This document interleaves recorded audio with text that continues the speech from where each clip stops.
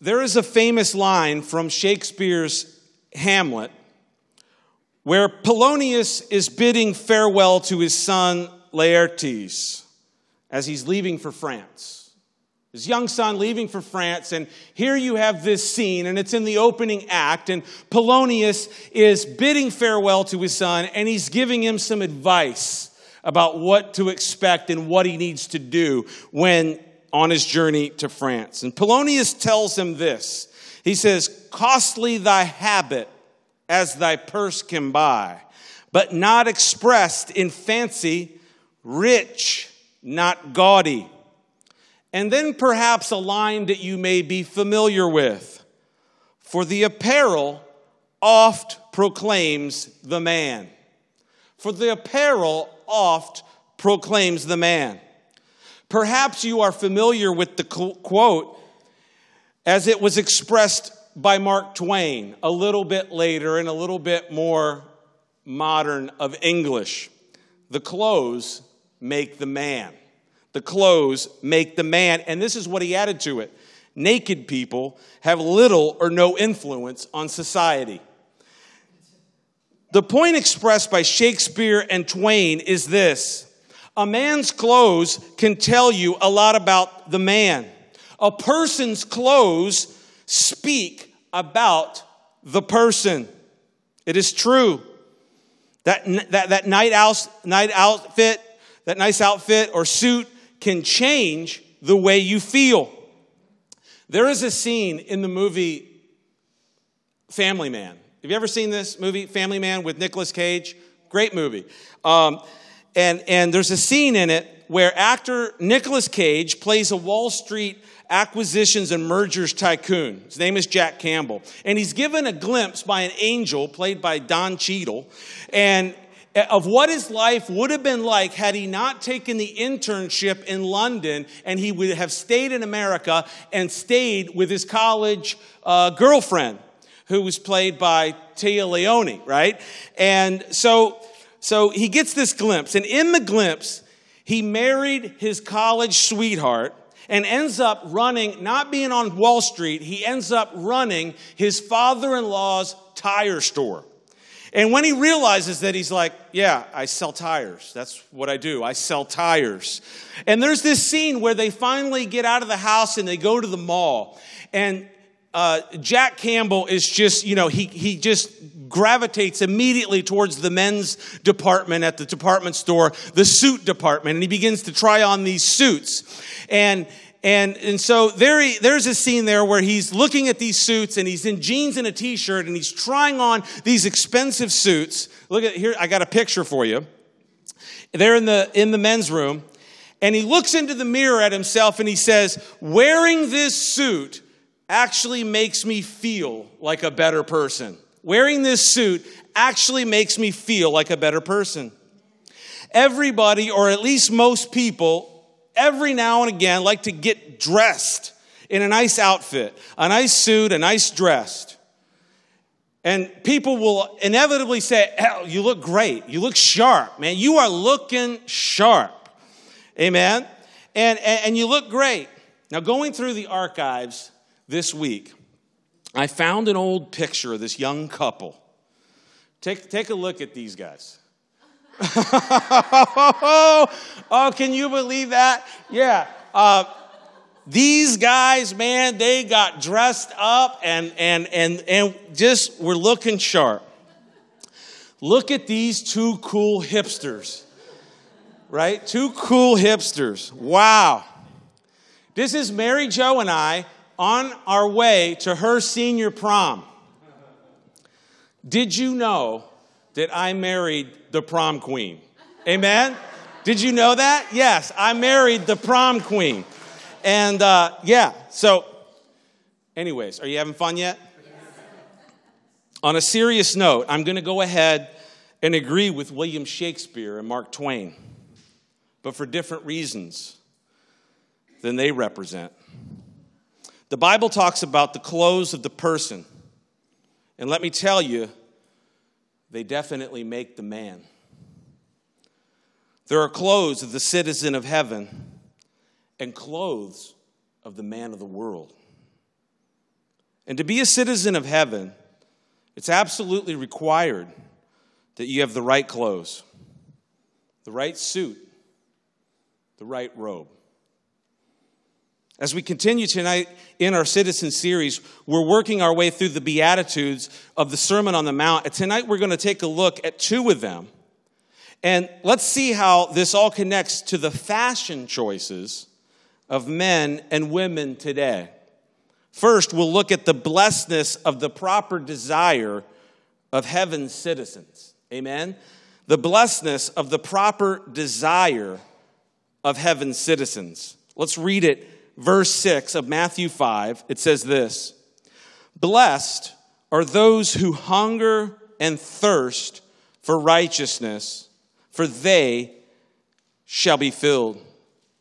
And we'll go ahead and read verse 7 as well. "Blessed are the merciful, for they shall obtain mercy."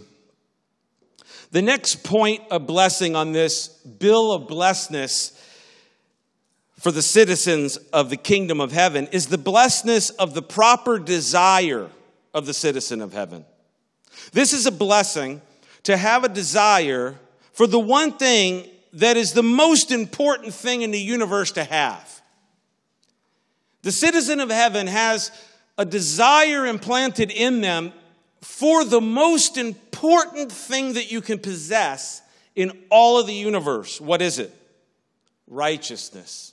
Righteousness. Righteousness is the most important thing to possess in all the universe. And what is sad is that it is far down the list for many people in terms of what they desire. And not even on many people's lists of hierarchy of desires whatsoever. You said, hey, what do you desire in this world? What is it that you have need of? And righteousness might not even make the list, but let me submit to you tonight, it's the most important thing that you could ever possess. Jesus says here, blessed, happy are those who hunger and thirst for righteousness, for they will be filled. Blessed are those who have a desire for the righteousness of God, for they will receive it. They will be filled. Amen? The reason you can hunger and thirst for righteousness is that you have come face to face with your spiritual poverty. If you've come face to face, the first beatitude in this list, the first bill of this blessedness of the kingdom of heaven is blessed are those who are poor in spirit, for theirs is the kingdom of heaven. And the reason then you can hunger and thirst is because you come face to face with the poverty of your soul, the poverty of your spirit, the absolute bankruptcy of your spiritual assets. And you come and you say, oh my goodness, I don't have righteousness. I don't measure up to the perfection that God expects. And I need righteousness because I look at what I have and I have unrighteousness. I have unrighteousness and God expects us to be righteous. He expects, what is God? People today will say, well, that's not good enough for me, or that's not quite what I would do, or that. And they have this kind of understanding of what their expectation level is. What God's expectation is absolute 100% righteousness. And the problem with mankind is that we don't have it, and it's exactly what we need to be a citizen of heaven. The person who is poor in spirit then hungers for righteousness. The person who's poor in spirit desires righteousness, and they're filled by the one who can provide that meal of the righteousness of God. Then that desire for the righteousness of God becomes a trait for the citizen. It's not that we one time had a desire for the righteousness, amen? The trait of just continuing to have that desire for the righteousness of Christ in our lives is something that marks our lives all the way through as a believer in God, a citizen of heaven. Because the citizen of heaven needs to know that the fact that they have received the righteousness of God is the only way that they can be and continue to be citizens of heaven to begin with. The citizen of heaven must have the righteousness of God. Now, where were you going with the whole fashion thing? Charles, you had this quote from Shakespeare. It was great, impressive. You showed how Mark Twain kind of updated it. Where are you going with this? Righteousness and unrighteousness is pictured as garments in the Bible. Righteousness and unrighteousness are pictured as clothes, as garments in the Bible. And Paul says this, that we need to cast off the works of darkness. And he uses the language of casting off, that you would cast off the robe or the clothes, the clothes of darkness. He says we need to cast off the works of darkness like dirty clothes. Like when you look down and you realize, you're going to go out for the day and you put a shirt on and you're going, you walk out and you don't even catch it. And your wife says, where are you going with that? Where are you going in that shirt? And you're like, I like this shirt. It's a great shirt.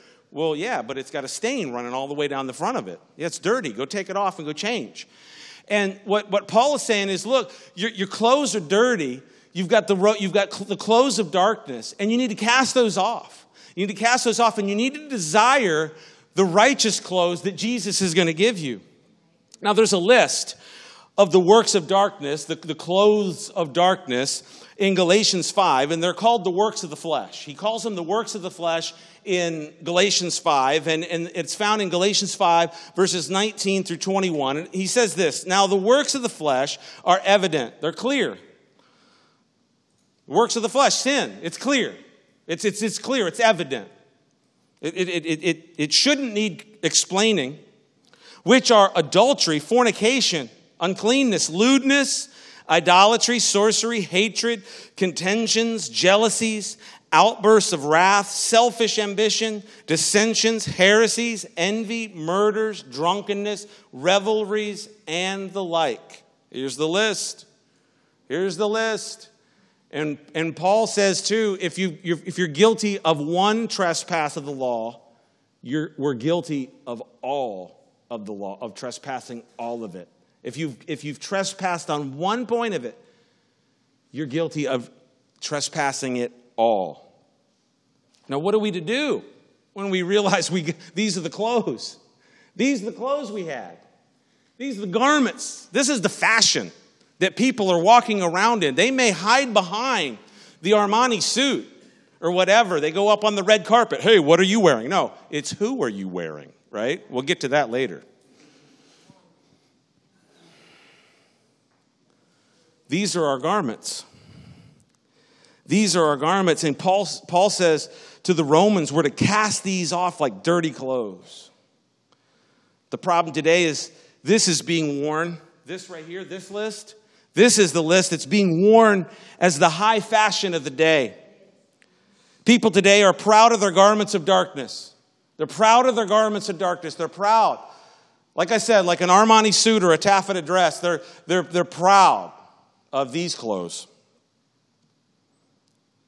A perfect picture of this, a perfect picture. And if you were there on Wednesday night, we talked about this.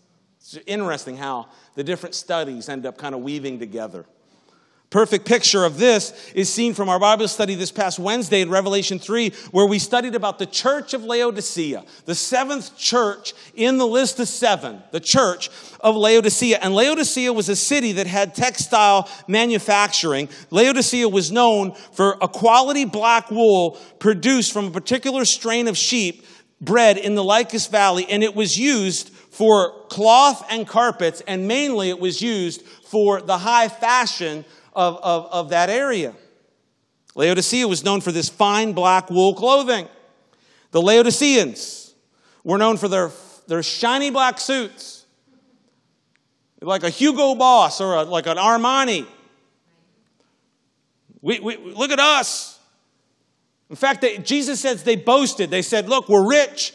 We're rich. We're just got it together. We are on target. We don't. In fact, we have need of nothing," they said.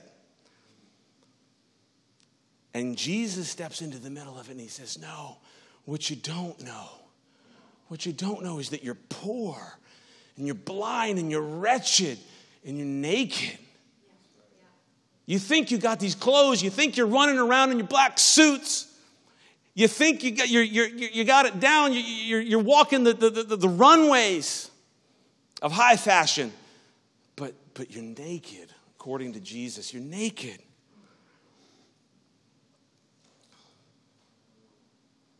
This is what Adam and Eve realized.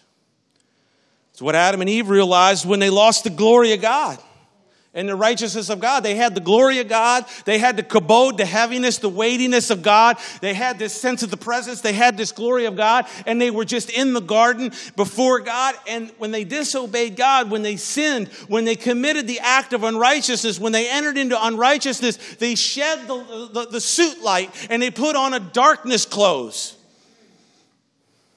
And when they looked down at themselves, they said, we're naked. We're naked. What are we going to do? What are we going to do? And they ran and they hid themselves. And they tried to sew some leaves together. They didn't know what to do.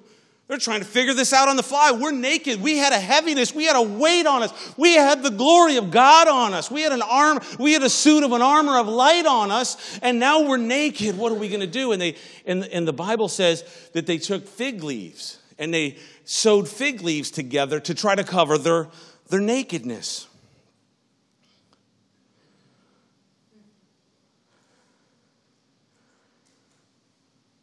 Laodicea boasted in their dark clothes. Jesus says, you're naked. And he actually goes further in Revelation 3. He says, and your shame is not covered. Your shame is not covered. You're naked and your shame is not covered. So what did he do? He says, I counsel you. Here's what I'm asking. Here's what you need to do. If you'll receive it. If you'll receive it. You don't have to receive it. You could keep doing your own thing. You can keep going your own way. But if you'll receive it, here's what you need to do. I counsel you to buy from me, and he says, white garments. White garments to replace those black garments that you have. Now, back in the garden. So this is what he says in Revelation. Now we're hopping back to Genesis, okay? Genesis, Revelation, whole book, okay? In Genesis, back in the garden, God comes on and says, where were you? We hid ourselves. We hid ourselves because we saw that we were naked. We hid ourselves and we didn't know what to do, so we got some fig leaves and we sewed them all together. Are we okay? Tic Tac. All right, I'm going to need one after the service. I'm going to need a Tic Tac. Where was I? Genesis, right? Yeah, they probably needed a Tic Tac too after the whole eating the apple thing or whatever it was. But anyways, here's what God said to them. God said, look, you've covered yourself with fig leaves. No, your fig leaves will not do. Your fig leaves will not do. And then God did something. He did something about their nakedness. He sacrificed an animal. The Bible tells us he sacrificed an animal and he gave to them the skins of the animal. And so this sacrifice there in Genesis 4 is the first picture of what we see in the Bible called atonement. Atonement is the Hebrew word Kippur, and it means to cover or to smear. And this is exactly what God did for Adam and Eve in the garden in Genesis 4. He sacrificed an animal. The blood of that animal was shed, and the shame of their nakedness was covered by the skins of that animal.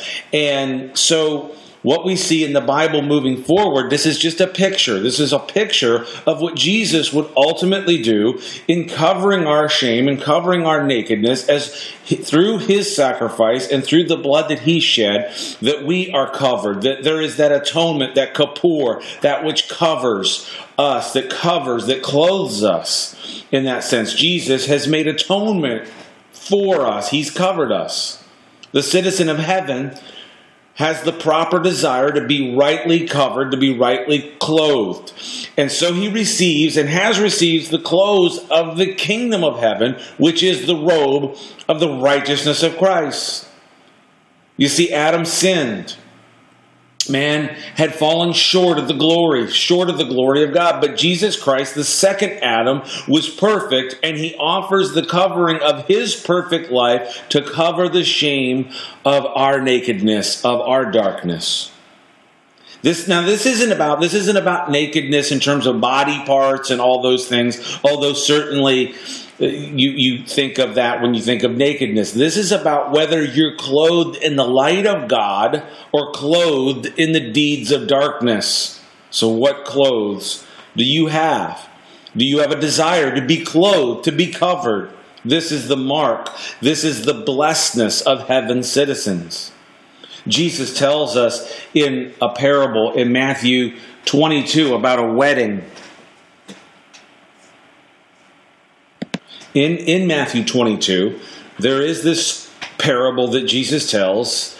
It's about a wedding banquet and the proper attire for the wedding banquet. And so let me read. I'll read that passage there, Matthew 22, beginning at verse 1, all the way to verse 14. It says this, "And Jesus answered and spoke to them again by parables and said, 'The kingdom of heaven is like a certain king who arranged a marriage for his son and sent out his servants to call those who were invited to the wedding. And they were not willing to come. And again he sent out other servants, saying, Tell those who are invited, see, I have prepared my dinner. My oxen and fatted cattle are killed, and all things are ready. Come to the wedding.' But they made light of it, and they went their ways, and one of his own to his own farm, another to his business, and the rest seized his servants, treated them spitefully, and killed them. But when the king heard about it, he was furious, and he sent out his armies, destroyed those murderers, and burned up their city. And then he said to his servants, 'The wedding is ready, but those who were invited were not worthy. Therefore, go into the highways, and as many as you find, invite to the wedding.' So those servants went out into the highways and gathered together all whom they found, both bad and good. And the wedding hall was filled with guests. But when the king came in to see the guests, he saw a man there who did not have on a wedding garment. So he said to him, 'Friend, how did you come in here without a wedding garment?' And he was speechless.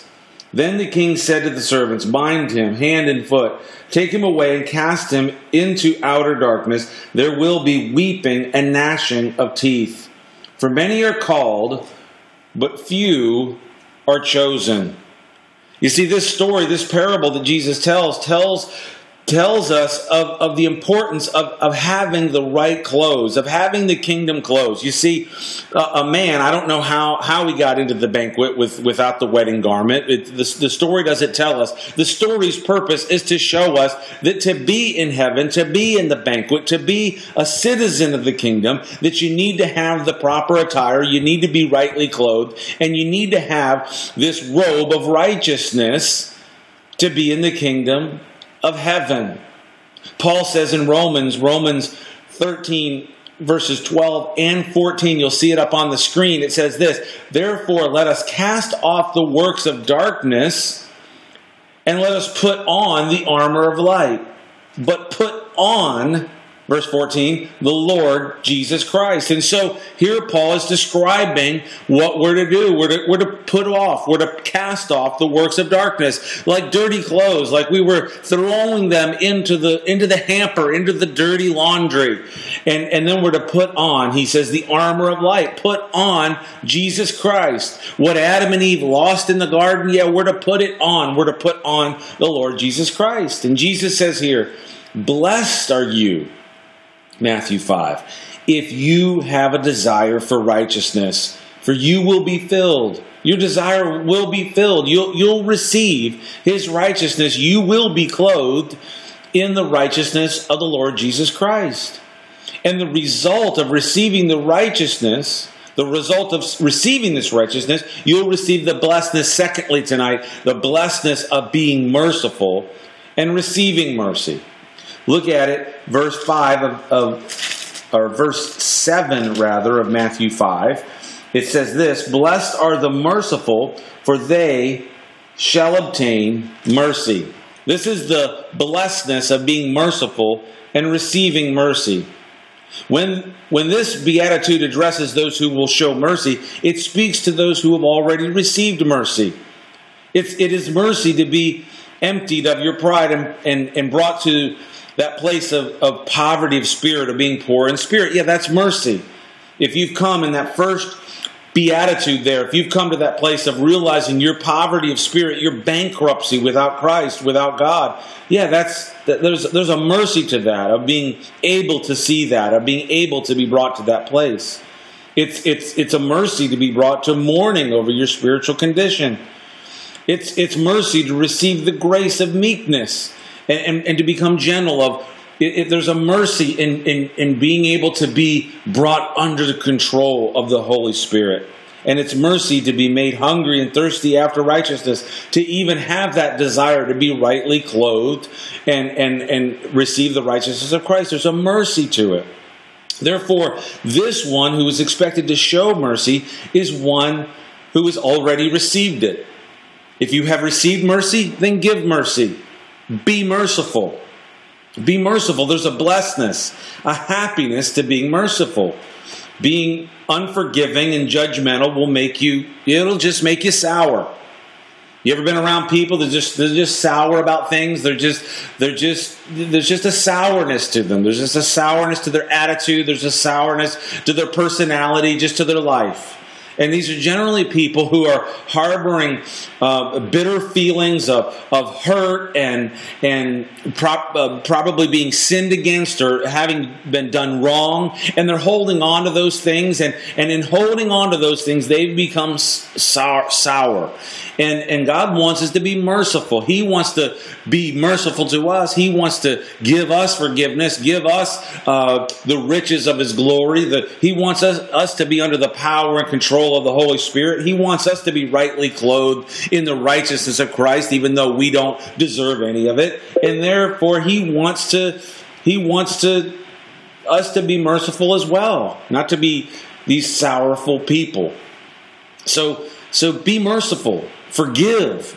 Be a person of blessing. Be a person who wants to reach out with love. Don't be what Jesus would call the unmerciful servant. Jesus taught another parable about a man in Matthew, and we'll turn over there in Matthew chapter 18, and beginning at verse 21, Jesus tells the parable of the unmerciful servant. It says this in Matthew 18, verse 21, "Then Peter came to him and said, 'Lord, how often shall my brother sin against me, and I forgive him? Up to 7 times?'" You're hearing in Peter's question this idea of, hey, if my brother sins against me, how many times should I forgive him? And Peter offers this number. He says, up to 7 times, Lord, as if that was really, being a merciful person. If you forgive your brother 7 times, wow, that takes a lot of grace. That takes a lot of mercy to be able to do that. And it's funny, Jesus said to him, "I do not say to you up to 7 times, but up to 70 times 7. 70 times 7. And I think there's a couple things here. There's the idea of 70 times 7. Yeah, the mathematicians among us, instantaneously do the math, and they come up 70 times 7. How many is that? Well, it's 490. So then the question is, well, on the 491st time, does that mean I'm not merciful? Does that mean I don't forgive? No, it means there's an idea there of it's 490 times. Just don't bother with keeping a record. Don't keep track. Love. We're told in the love chapter in 1 Corinthians 13, love keeps no record of wrongs. And so we're to forgive. But I'm one that believes that there's something tied into this whole 70 times 7 thing in the Bible. And you see that in the 70 weeks prophecy in Daniel 9, that there is this 77s that are determined for Israel and for the world. And then God's going to come in and set everything straight. Jesus is going to return to the earth to set everything straight. But for us, we're to be merciful because we've been shown such great mercy. So Jesus goes on. He says, "Therefore, the kingdom of heaven is like a certain king who wanted to settle accounts with his servants. And when he had begun to settle accounts, one was brought to him who owed him 10,000 talents. A talent was a lot of money. 10,000 talents was just a tremendous amount of money. But as he was not able to pay his master commanded that he be sold with his wife and children and all that he had, and that payment be made. The servant therefore fell down before him, saying, 'Master, have patience with me, and I will pay you all.' Then the master of the servant was moved with compassion, released him, and forgave him the debt. But that servant, went out and found one of his fellow servants who owed him 100 denarii. And he laid hands on him and took him by the throat, saying, "Pay me what you owe." So his fellow servant fell down at his feet and begged him, saying, "Have patience with me, and I will pay you all." And he would not, but went and threw him into prison till he should pay the debt. So when his fellow servants saw what had been done, they were grieved, and they came and told their master all that had been done. Then his master, after he had called him, said to him, "You wicked servant, I forgave you all that debt because you begged me. Should you not have also had compassion on your fellow servant, just as I had pity on you?" And his master was angry and delivered him to the torturers until he should pay all that was due him. And so my heavenly Father also will do to you if each of you from his heart does not forgive his brother's trespasses. So what this tells us is that from our hearts, that we should be people that are ready to give grace, ready to give mercy, ready to be merciful, ready to forgive. From our hearts. Just release it from your heart. Be merciful. Go out and be merciful. One of the critiques of Christians is that they aren't very merciful. Now that's obviously a broad stroke there with a broad brush, but think about it. Where can you be more merciful? Could you ever give more mercy than you have received? No. Then be generously merciful. Be generous with mercy. You receive so much of it. God has from his treasure troves of great mercy that the Bible says are new every morning. You've received an abundance of it. Freely give it. Be merciful. Be forgiving. And you'll be blessed. Blessed are the merciful, for they will be shown mercy. You're going to be happy. You're going to be blessed when you receive and give mercy. And so this is the message tonight. This is the message. To be merciful. To be merciful. Why? Because you have received so much mercy. You've been forgiven of so much. You had been clothed in your sin, in the dark deeds of your sin, the darkness, the dark clothes of your sin. And Jesus came along when you realized the poverty of your own state, and he forgave you, and he was merciful, and he exchanged those dark, sinful clothes, that sinful nakedness that you had, and he gave you a white robe of his righteousness. Wow. And if that's the truth, then we need to be merciful, and we'll be blessed. We'll be blessed for having the right desire to be properly clothed. And we'll be blessed because we've received mercy. And when we give it away, just as Christ has so abundantly given to us.